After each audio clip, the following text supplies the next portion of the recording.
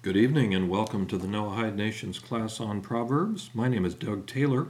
It is Sunday, December 12th, 2010, and we're starting tonight with Proverbs chapter 16 and verse 21.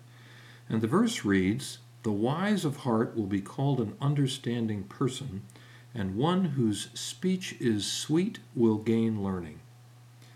The wise of heart will be called an understanding person, and one whose speech is sweet will gain learning. And as we generally do with these verses, let's start by asking ourselves, what are the questions? What questions come to mind when you think about that verse that we would want to get on the table and be able to answer in order to understand what King Solomon is trying to teach us here? And there are several. First of all, what does it mean to be wise of heart? And why did King Solomon say wise of heart? Why didn't he just say wise? And then the verse reads, "The wise of heart will be called an understanding person." What is an understanding person? And why will a person who is wise of heart be called an understanding person? And then the second half says, "One whose speech is sweet will gain learning." So what does it mean to have speech that is sweet? And who is the one whose speech is sweet? And who gains the learning? And how does that work? And finally, how does the first half relate to the second half? There doesn't seem to be a contrast here. So where to begin?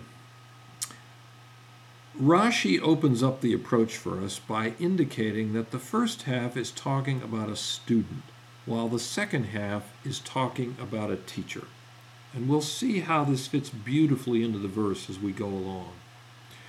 Rashi says that a person who learns wisdom from his teacher will be called understanding. So the wise in heart is a student who takes to heart what his teacher is saying. And I'll suggest that the words wise in heart are used to emphasize one who really thinks through the ideas until they become a part of him, not just someone who accepts the ideas and operates from them without internalizing them. When you go over and over true ideas, they start to become real to your mind. It's not like you're just parroting what the teacher says. It's you've gone through all the steps and you see exactly how it works. And then the idea is real to you, and then you own it. My professional training is as an actuary. An actuary uses mathematical skills, particularly in the areas of probability and statistics, to solve complex business and social problems like retirement planning and the development of insurance programs. Years ago, when I was working in the area of helping clients appropriately fund their retirement plans, I worked with an outside attorney on some of the cases that I was involved in. And at that time, Hewlett-Packard came out with a very small pocket calculator that had annuity functions at the top, where you could input a period, that is a number of periods, say 5 years or 10 years or 20 years, a payment amount, an interest rate, a present value, and a future value. And you could insert any 4 of those, and the calculator would solve for the 5th. So this made annuity calculations, simple for a lot of lay people who didn't know the mathematics behind annuities and how to calculate payments on them and that kind of thing. So the lawyer commented to me one day over the phone something like, "See, now I can be an actuary."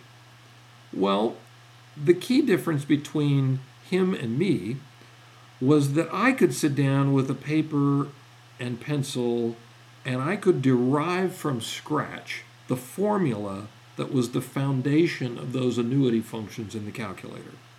What he was able to do was push buttons and get answers.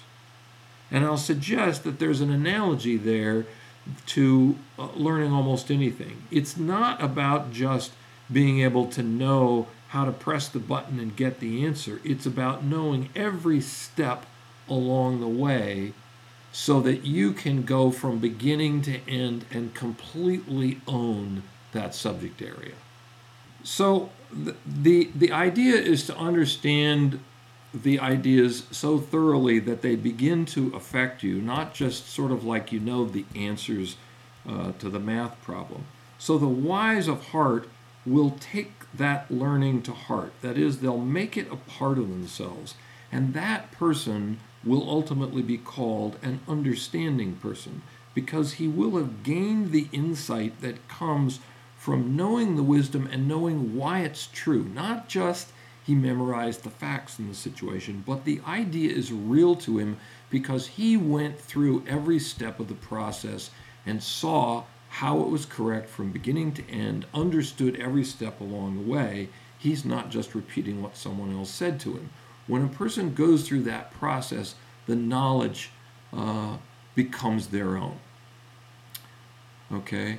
And Jim, you've said on a related note, you're reading The Fall and Decline of the Roman Empire, and Gibbon writes that Rome's decline began with learning. According to him, they studied Greek scientific texts, but did not apparently do further learning themselves by practicing science. Very interesting point.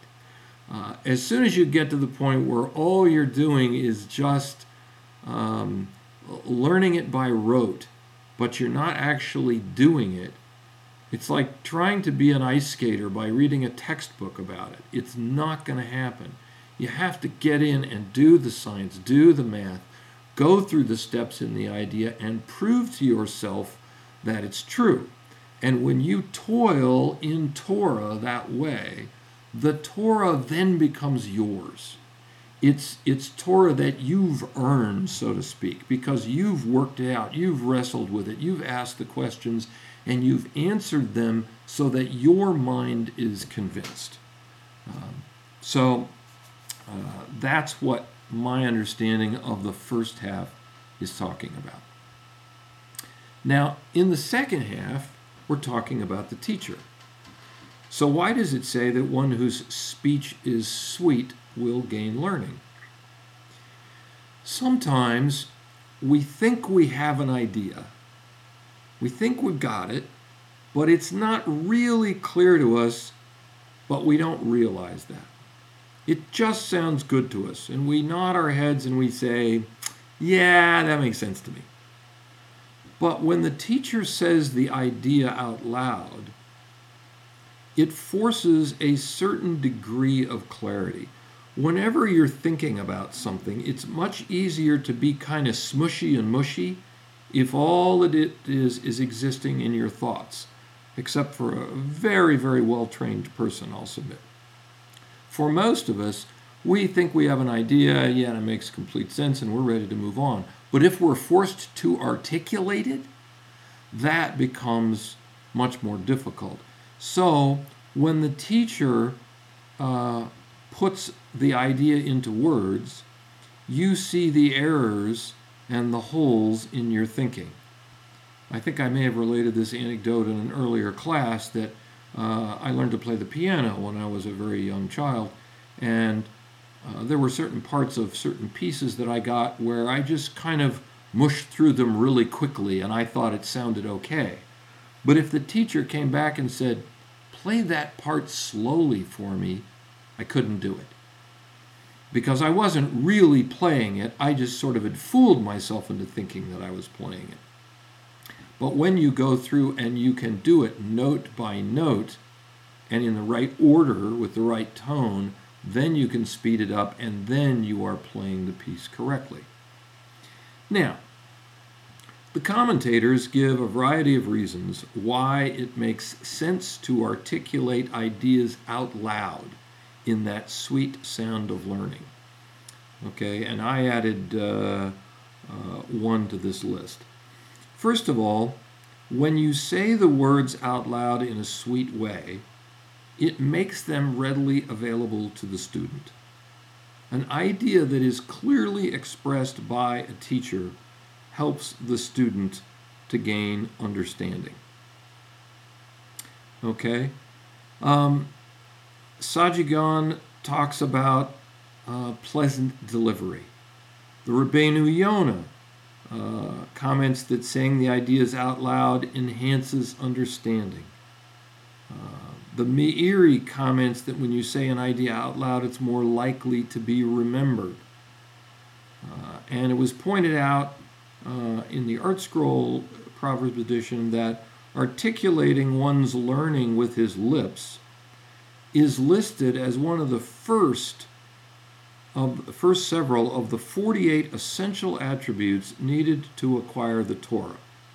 Okay, and those are discussed in Ethics of the Fathers, or Pirkei Avos, chapter 6 and Mishnah 6. And finally, the Meiri adds that verbalizing wisdom by teaching it and responding to questions improves a person's memory and sharpens their thinking. Okay, and in addition, talking out loud gives, interestingly, the teacher the opportunity to learn from the student. There's a Talmudic dictum that a teacher indicated that he learned most from his students. So the wise student will take his teacher's ideas to heart and review them and make them his own. And the wise teacher will speak sweetly so that his or her students progress and they gain learning along the way. Okay, any questions on that? Yeah, Sajigan said that a pleasant delivery, and I'm quoting out of the Art Scroll here, benefits the educator for another reason. If people appreciate his talk, they will come back and thereby allow him the privilege of continuing to teach.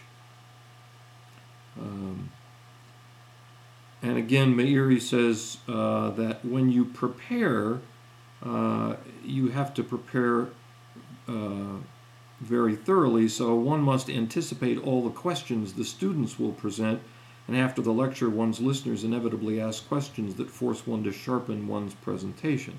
So it's good for everyone in that sense. And the point that I wanted to expand on just a little bit, Rashi says that one who transmits his knowledge to others with clear reasoning and a pleasant delivery will enhance his own understanding. But then, and he says the Art Scroll says this is consistent with the Talmudic dictum stated by Rabbi Yehuda Hanassi, Rabbi Judah the Prince. Quote, I have learned much Torah from my teachers and more from my peers, but most of all from my students. So, the teaching process is one that is a gift for both the student and the teacher, because in order to be able to teach something, you really have to delve in and know it well in order to be able to share the ideas clearly with someone else. And at the same time, then your students come along and they ask questions, and that sharpens your ability, and they may ask a question that you hadn't considered. It opens up a whole new opportunity for everyone to learn. So there's a real team effort in that can be very, very beneficial. I think sometimes in Western society, we have this idea that teaching means teacher stands up in front of the class, students all sit there, don't say much, and take down everything that the teacher says. That's an approach, but if you really want everybody to be involved in learning, it becomes a dialogue and an interaction between the student and the teacher, where they're wrestling with the ideas, and maybe the student is challenging the teacher's ideas, not from the standpoint of, I'm going to make life difficult for the teacher, but in a spirit of intellectual inquiry and questioning and trying to understand the idea so that it's very, very clear to the student.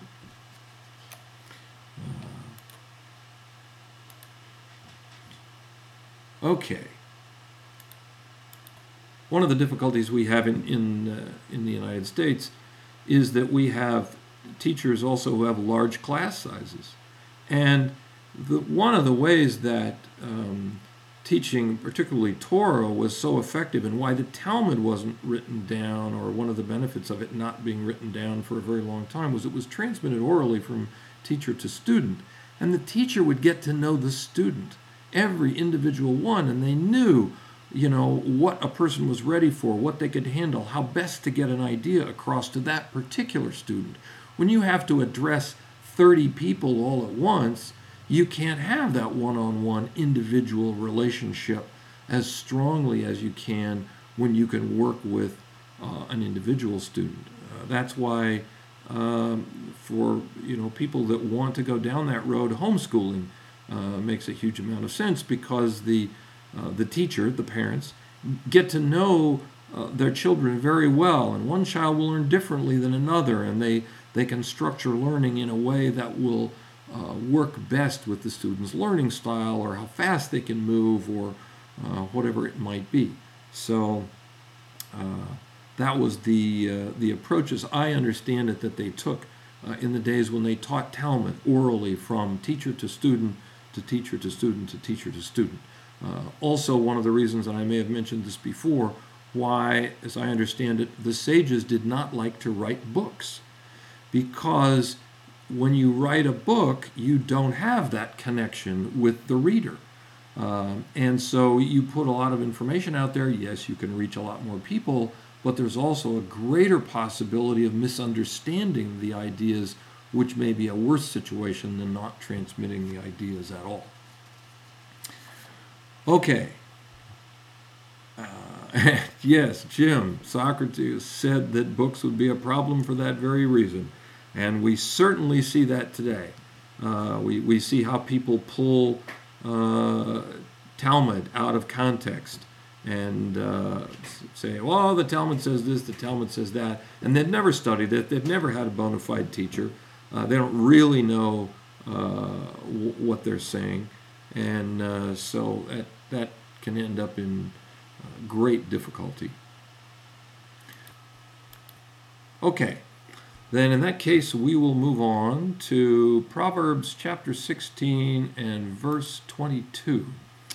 And this verse reads, "A source of life is intelligence to its possessor, but the discipline of foolish ones is foolishness." A source of life is intelligence to its possessor, but the discipline of foolish ones is foolishness. So, what are the questions here? What questions do we need to ask to try to uncover what King Solomon is talking about in this verse?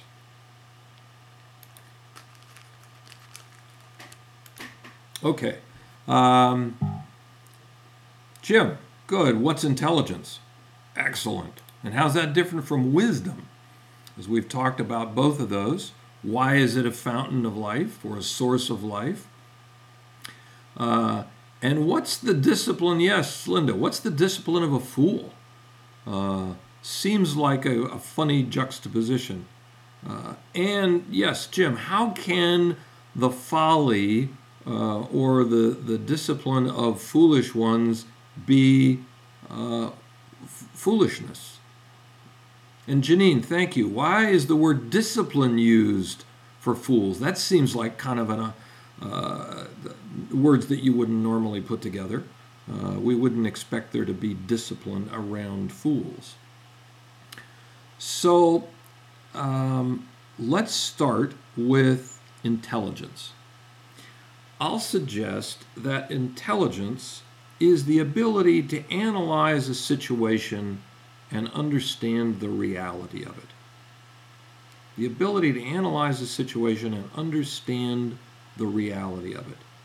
That requires certain observational skills and certain analytical skills. You have to be able to see what's going on, grasp the various implications, see personalities, understand what's going on with them, and so forth. So, intelligence is your ability to see the game board of life clearly. Now, given that, Why is intelligence a source of life to one who possesses it? I'll suggest because it gives him the opportunity to act in accordance with reality, to make decisions that take into account the whole chessboard, if you will. He doesn't just see the pawn ahead of him and a knight to his right. He sees the whole board. He sees his actions, different possibilities of actions, what those consequences of the consequences of each of those actions could be, who's going to be influenced by the decision, what the impact is on them, even of people off to the side who don't seem like they're going to be involved. He is able to equip himself to make decisions that can benefit him and bring him success in a wholly societal way. Not just in a selfish way, but seeing again the whole game board. Now, I want to suggest a subtlety here. The verse reads that intelligence is a source of life. It does not say that it is life. Why the distinction? I think because intelligence without appropriate action to back it up won't lead to success or life. A person can have all kinds of knowledge about a situation and the ability to analyze situations with genius, but if he doesn't act on that knowledge, it won't help him. So I think this is why King Solomon said that intelligence is a source of life. You have to take that source and then you have to act on it in order to get the benefits that you want. Without the action, the intelligence is useless. I mean, think of it like during a war. One side wants intelligence, information about the reality of the other side. So they have spies. They have observers. They have analysts looking at the data. All kinds of ways of getting information and pulling it in and analyzing it. And that information can be a source of life to the nation. It can help the nation protect itself against its enemies. But only if the leaders take the right action with regard to that information. If the leaders sit on the information and do nothing about it, then the information, even though it is a source of life to the nation, is useless. The information has to be combined with intelligent action that makes use of the information in order to get the desired results. So I'll submit to you that's the first half. A source of life is intelligence to its possessor. Now, the second half reads that the discipline of foolish ones is foolishness. So what is the discipline of foolish ones? That seems like two things that just don't go together. And I want to suggest like this. Even if a person is foolish, he thinks he's operating intelligently. I will submit to you that it is a rare case where a foolish person openly understands and admits that, yeah, I'm a fool. People have a clouded view of themselves, and they see themselves as all kinds of things that they're not. And foolish people can view themselves as intelligent. So in that capacity, they might take actions that they think are helping them. For example, a foolish person who thinks they're out of shape may decide, after they've been a couch potato for, say, 3 years, that what they need to do is get in shape tomorrow by going on a 50-mile hike with a 65-pound pack. Now, what that person is likely to find is that he gets a very short way into the hike and then he collapses. Why? He did not slowly get himself in shape, but instead he overtaxed himself way beyond his capabilities. but his intention was good, right? He was disciplining himself. True, but his idea of discipline was not based on knowledge and wisdom. It was based on foolishness. His discipline, even though it might have been with a good intent, resulted in foolishness. Anybody who looked at a person, anybody with a reasonable amount of intelligence and familiarity with exercise and discipline and whatever, and looked at a person who did that would think they were foolish. Like, what is that guy doing? He's going to kill himself. But hey, he's just pushing through because he's going to get in shape overnight.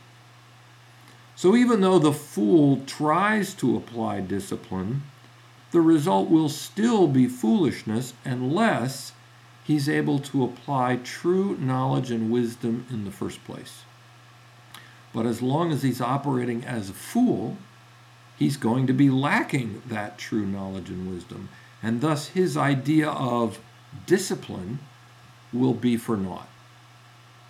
So the verse seems to be teaching us the importance of intelligence, both for those who have it and for those who don't, and the consequences of having intelligence and not having intelligence.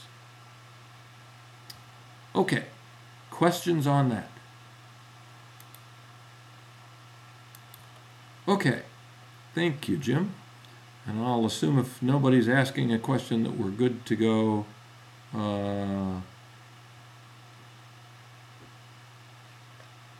Further. Okay, let's move on then to Proverbs chapter 16 and verse 23. So the verse reads, "The heart of a wise man places intelligence into his mouth and increases learning on his lips." Proverbs 16:23, "The heart of a wise man places intelligence into his mouth and increases learning on his lips." So, what do you think the questions are? The heart of a wise man places intelligence into his mouth and increases learning on his lips. Okay, Jim, what's the difference between mouth and lips? This is really odd. I mean, we've got one on one side, one on the other. They're very close to each other. And Janine, you're suggesting out of the heart the mouth speaks. Maybe we'll take a look at that and see if we can make some headway out of that. And Jim, good question too. Why is intelligence in the first half and learning in the second half? Are these opposites? Are they two? Is King Solomon just telling us the same thing twice? What's he getting at? So, again, I'm going to take heart as meaning the mind. And as we've discussed previously, at the time this book was written, heart was often used to refer to the mind, not to the emotions like we think of it today. So, the Rabbeinu Yonah tells us on this verse that the wise man puts intelligence in his mouth. That is, he thinks before he speaks. Thus, when he speaks, what he says is clear and beneficial. The wise man uses his words sparingly when it comes to his dealings with other people. He does not yak on and on and on, but will, I think, be one of those people like the old E.F. Hutton commercial slogan, that went, "When E.F. Hutton speaks, people listen." A wise person is one that when they say something, you want to listen to it. I've had the good fortune of knowing some of those people in my life. They did not go on endlessly about mundane matters, but rather their words were so sparing that when they did speak, you definitely wanted to stop and listen because you knew that what they were saying was going to be worthwhile to hear. So the heart of the wise man places intelligence into his mouth, he uses his intelligence to think before he speaks and to make sure that whatever he says is wise and worthwhile. At the same time, the wise man recognizes that his lips have a primary purpose. Yes, he has to engage in a certain amount of commerce and earn a living and so forth, just like we all do. But apart from those utilitarian aspects of existence, I will submit that there are two other possible uses of the lips. One is for unnecessary talk, like gossip, and the other is for learning. The wise man recognizes that his focus is on learning, so he uses his lips to increase learning. This could be Torah learning, could be learning about some other aspect of life. But when he has the opportunity to be in a situation or be around someone from whom he can learn something, he uses his lips to ask questions, to inquire, to repeat ideas back for clarity, and so forth. His lips are a tool for his primary focus in life, and that primary focus is learning. So the verse is teaching us how the wise man uses the gift of speech. When he's responding, he uses it to respond with intelligence, so that when he has to speak in response to someone, he puts intelligence into his mouth and makes sure that he says something that is wise and worthwhile. And then he also turns around and uses those lips, that gift of speech, to increase his intelligence. Any questions on that verse? Okay, let's move on then to Proverbs chapter 16 and verse 24. This is one that is often quoted in different contexts. Pleasant words are like a honeycomb, sweet to the soul and healing to the bones. Pleasant words are like a honeycomb, sweet to the soul and healing to the bones.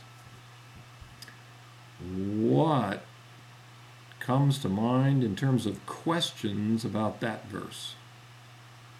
Okay, Jim, good. How do pleasant words heal bones? Very good point. How do pleasant words heal bones? And I might ask, what are pleasant words? And how are they, or why are they, like a honeycomb? I mean, this is an obvious metaphor of some kind. So what is Solomon getting at with that particular metaphor? And what does sweet to the soul mean, and how are pleasant words sweet to the soul? And Janine, you've asked, are words just words, or do they have a deeper meaning for our inner recesses? Generally speaking, when we look at a proverb, we start with the plain meaning of the words. If we can't make any sense out of that, then we may look deeper. And there can be multiple meanings here. And sometimes King Solomon will use metaphors or one thing to refer to many things. Great question. Why does he say bones? Healing to the bones. Why does he say healing to the gallbladder? Why didn't he say healing to the nerves or something else? Good question. It is my understanding in this verse that when he says healing to the bones, he's talking about physical healing in general. In other words, somehow pleasant words have a healing effect on the body. He's not specifically saying the bones and not the liver, or the bones and not the skin, or something along that line. But healing to the bones is referring to a healing of the body. So let's see if we can figure out why that would be true. Lori and Terry, healing down deep inside. Yes, good point. And we will see, I think, that that's a very important aspect of this. So let me start with the whole issue about honeycombs. What is a honeycomb? A honeycomb is what the honey comes on. You go get a honeybee hive. The bees have created a whole little wax structure, and there's a lot of honey in it. So a piece of honeycomb, which you can go buy at the store, is essentially beeswax with honey all over it. And why is it pleasant? Because it says pleasant words are like a honeycomb, so it's obviously suggesting that honeycombs are pleasant. Well, you've all tasted honey. It's quite sweet. It tastes good. In fact, it's a taste that is almost universally loved by people. It is a very natural, very concentrated sweetness that people enjoy. Now, an interesting question that we could ask here is, well, why didn't King Solomon just say, pleasant words are like honey, sweet to the soul and healing to the bones? We'll get to the second half and what that's about, but why did he use honeycomb? With honey, you just eat it, and it tastes good. But a honeycomb you can chew on. You can chew on it for a long time, okay, like gum. And of course, if it's got all this sweetness in it, you just keep chewing it, and that sweetness and that nice flavor just keeps going on and on and on. So, pleasant words are words that, I'll suggest the definition, are words that you say to someone or that someone says to you that have an effect similar to a honeycomb. First, they taste good. They're words that make you feel better, words that have a positive impact on your life. Your life follows your thoughts. And if the thoughts you are having are pleasant, you're going to have a pleasant experience. If the thoughts you're having are unpleasant, you're probably going to have an unpleasant experience. If you're stuck in traffic and you say to yourself, wow, isn't this really fortunate? Because I got this new CD I've been wanting to listen to, and now I can listen to it while I'm sitting here stuck in traffic. You're probably going to feel great. If you're sitting there stuck in traffic saying to yourself, this traffic, I hate this traffic, I can't stand this traffic, it just drives me crazy, this traffic, you're probably going to have a pretty unpleasant experience. So if someone says something to you that evokes a pleasurable response in you, for example, maybe they compliment you on your cooking, or on the great job you did on the company project, or that you look nice, those words will generally evoke a positive response in you. They make you feel good. And furthermore, they can last. A kind word said to someone who is starving for appreciation may be remembered by him or her for a long, long time. They may chew on it like a honeycomb, and the pleasure may last and last and last. Even though they're having a bad day, they keep coming back to that really nice thing you said to them early this morning.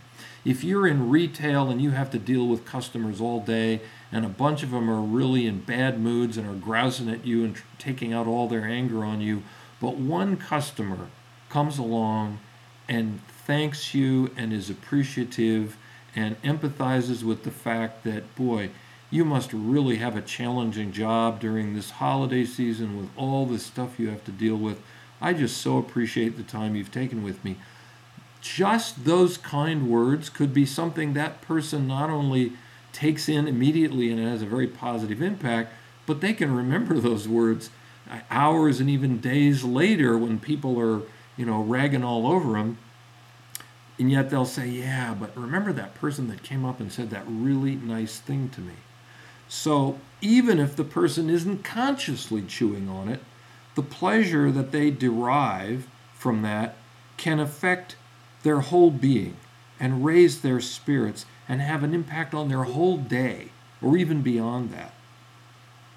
I once had in a company I worked for, once had a person who I perceived to be senior to me. He made a very kind comment one day that he recognized that I had a pretty thankless job and that he really appreciated all that I was doing for the company. That one remark lifted my spirits for days, even weeks and months. I would go back and remember what that guy said. Sometimes we have no idea how much a kind word can mean to someone because we have little idea of the challenges and the struggles that each of these people we meet on a daily basis is actually going through. They may have their game face on. How are you? Oh, I'm fine. When in fact, actually I'm torn up inside and I'm struggling with a whole bunch of life problems and, my life's in the pits. But they're not going to tell you that. But yet you say something pleasant to them and it can have a huge positive impact. So when the verse says sweet to the soul, I think it means the deep core of the person. Lori and Terry, healing down deep inside, like you said. It can affect both their conscious thinking and their unconscious thinking, and thus be very, very positive for them. Now, as for the healing to the bones part, we've discussed in the past that there is an incredible connection between the mind and the body. When people think negatively, their physiology is negatively affected. And by contrast, when people think positively, their physiology, their physical self is positively affected. Okay? The athletic performer who mentally convinces himself he can do that thing, he can make that jump, he can overcome that obstacle, is in a much better position to do that than the one who sits there telling themselves, there's no way I can make this. I can't possibly make this. I know I'm going to fail. I know I'm going to hit that high bar. I know it's not going to work. And those negative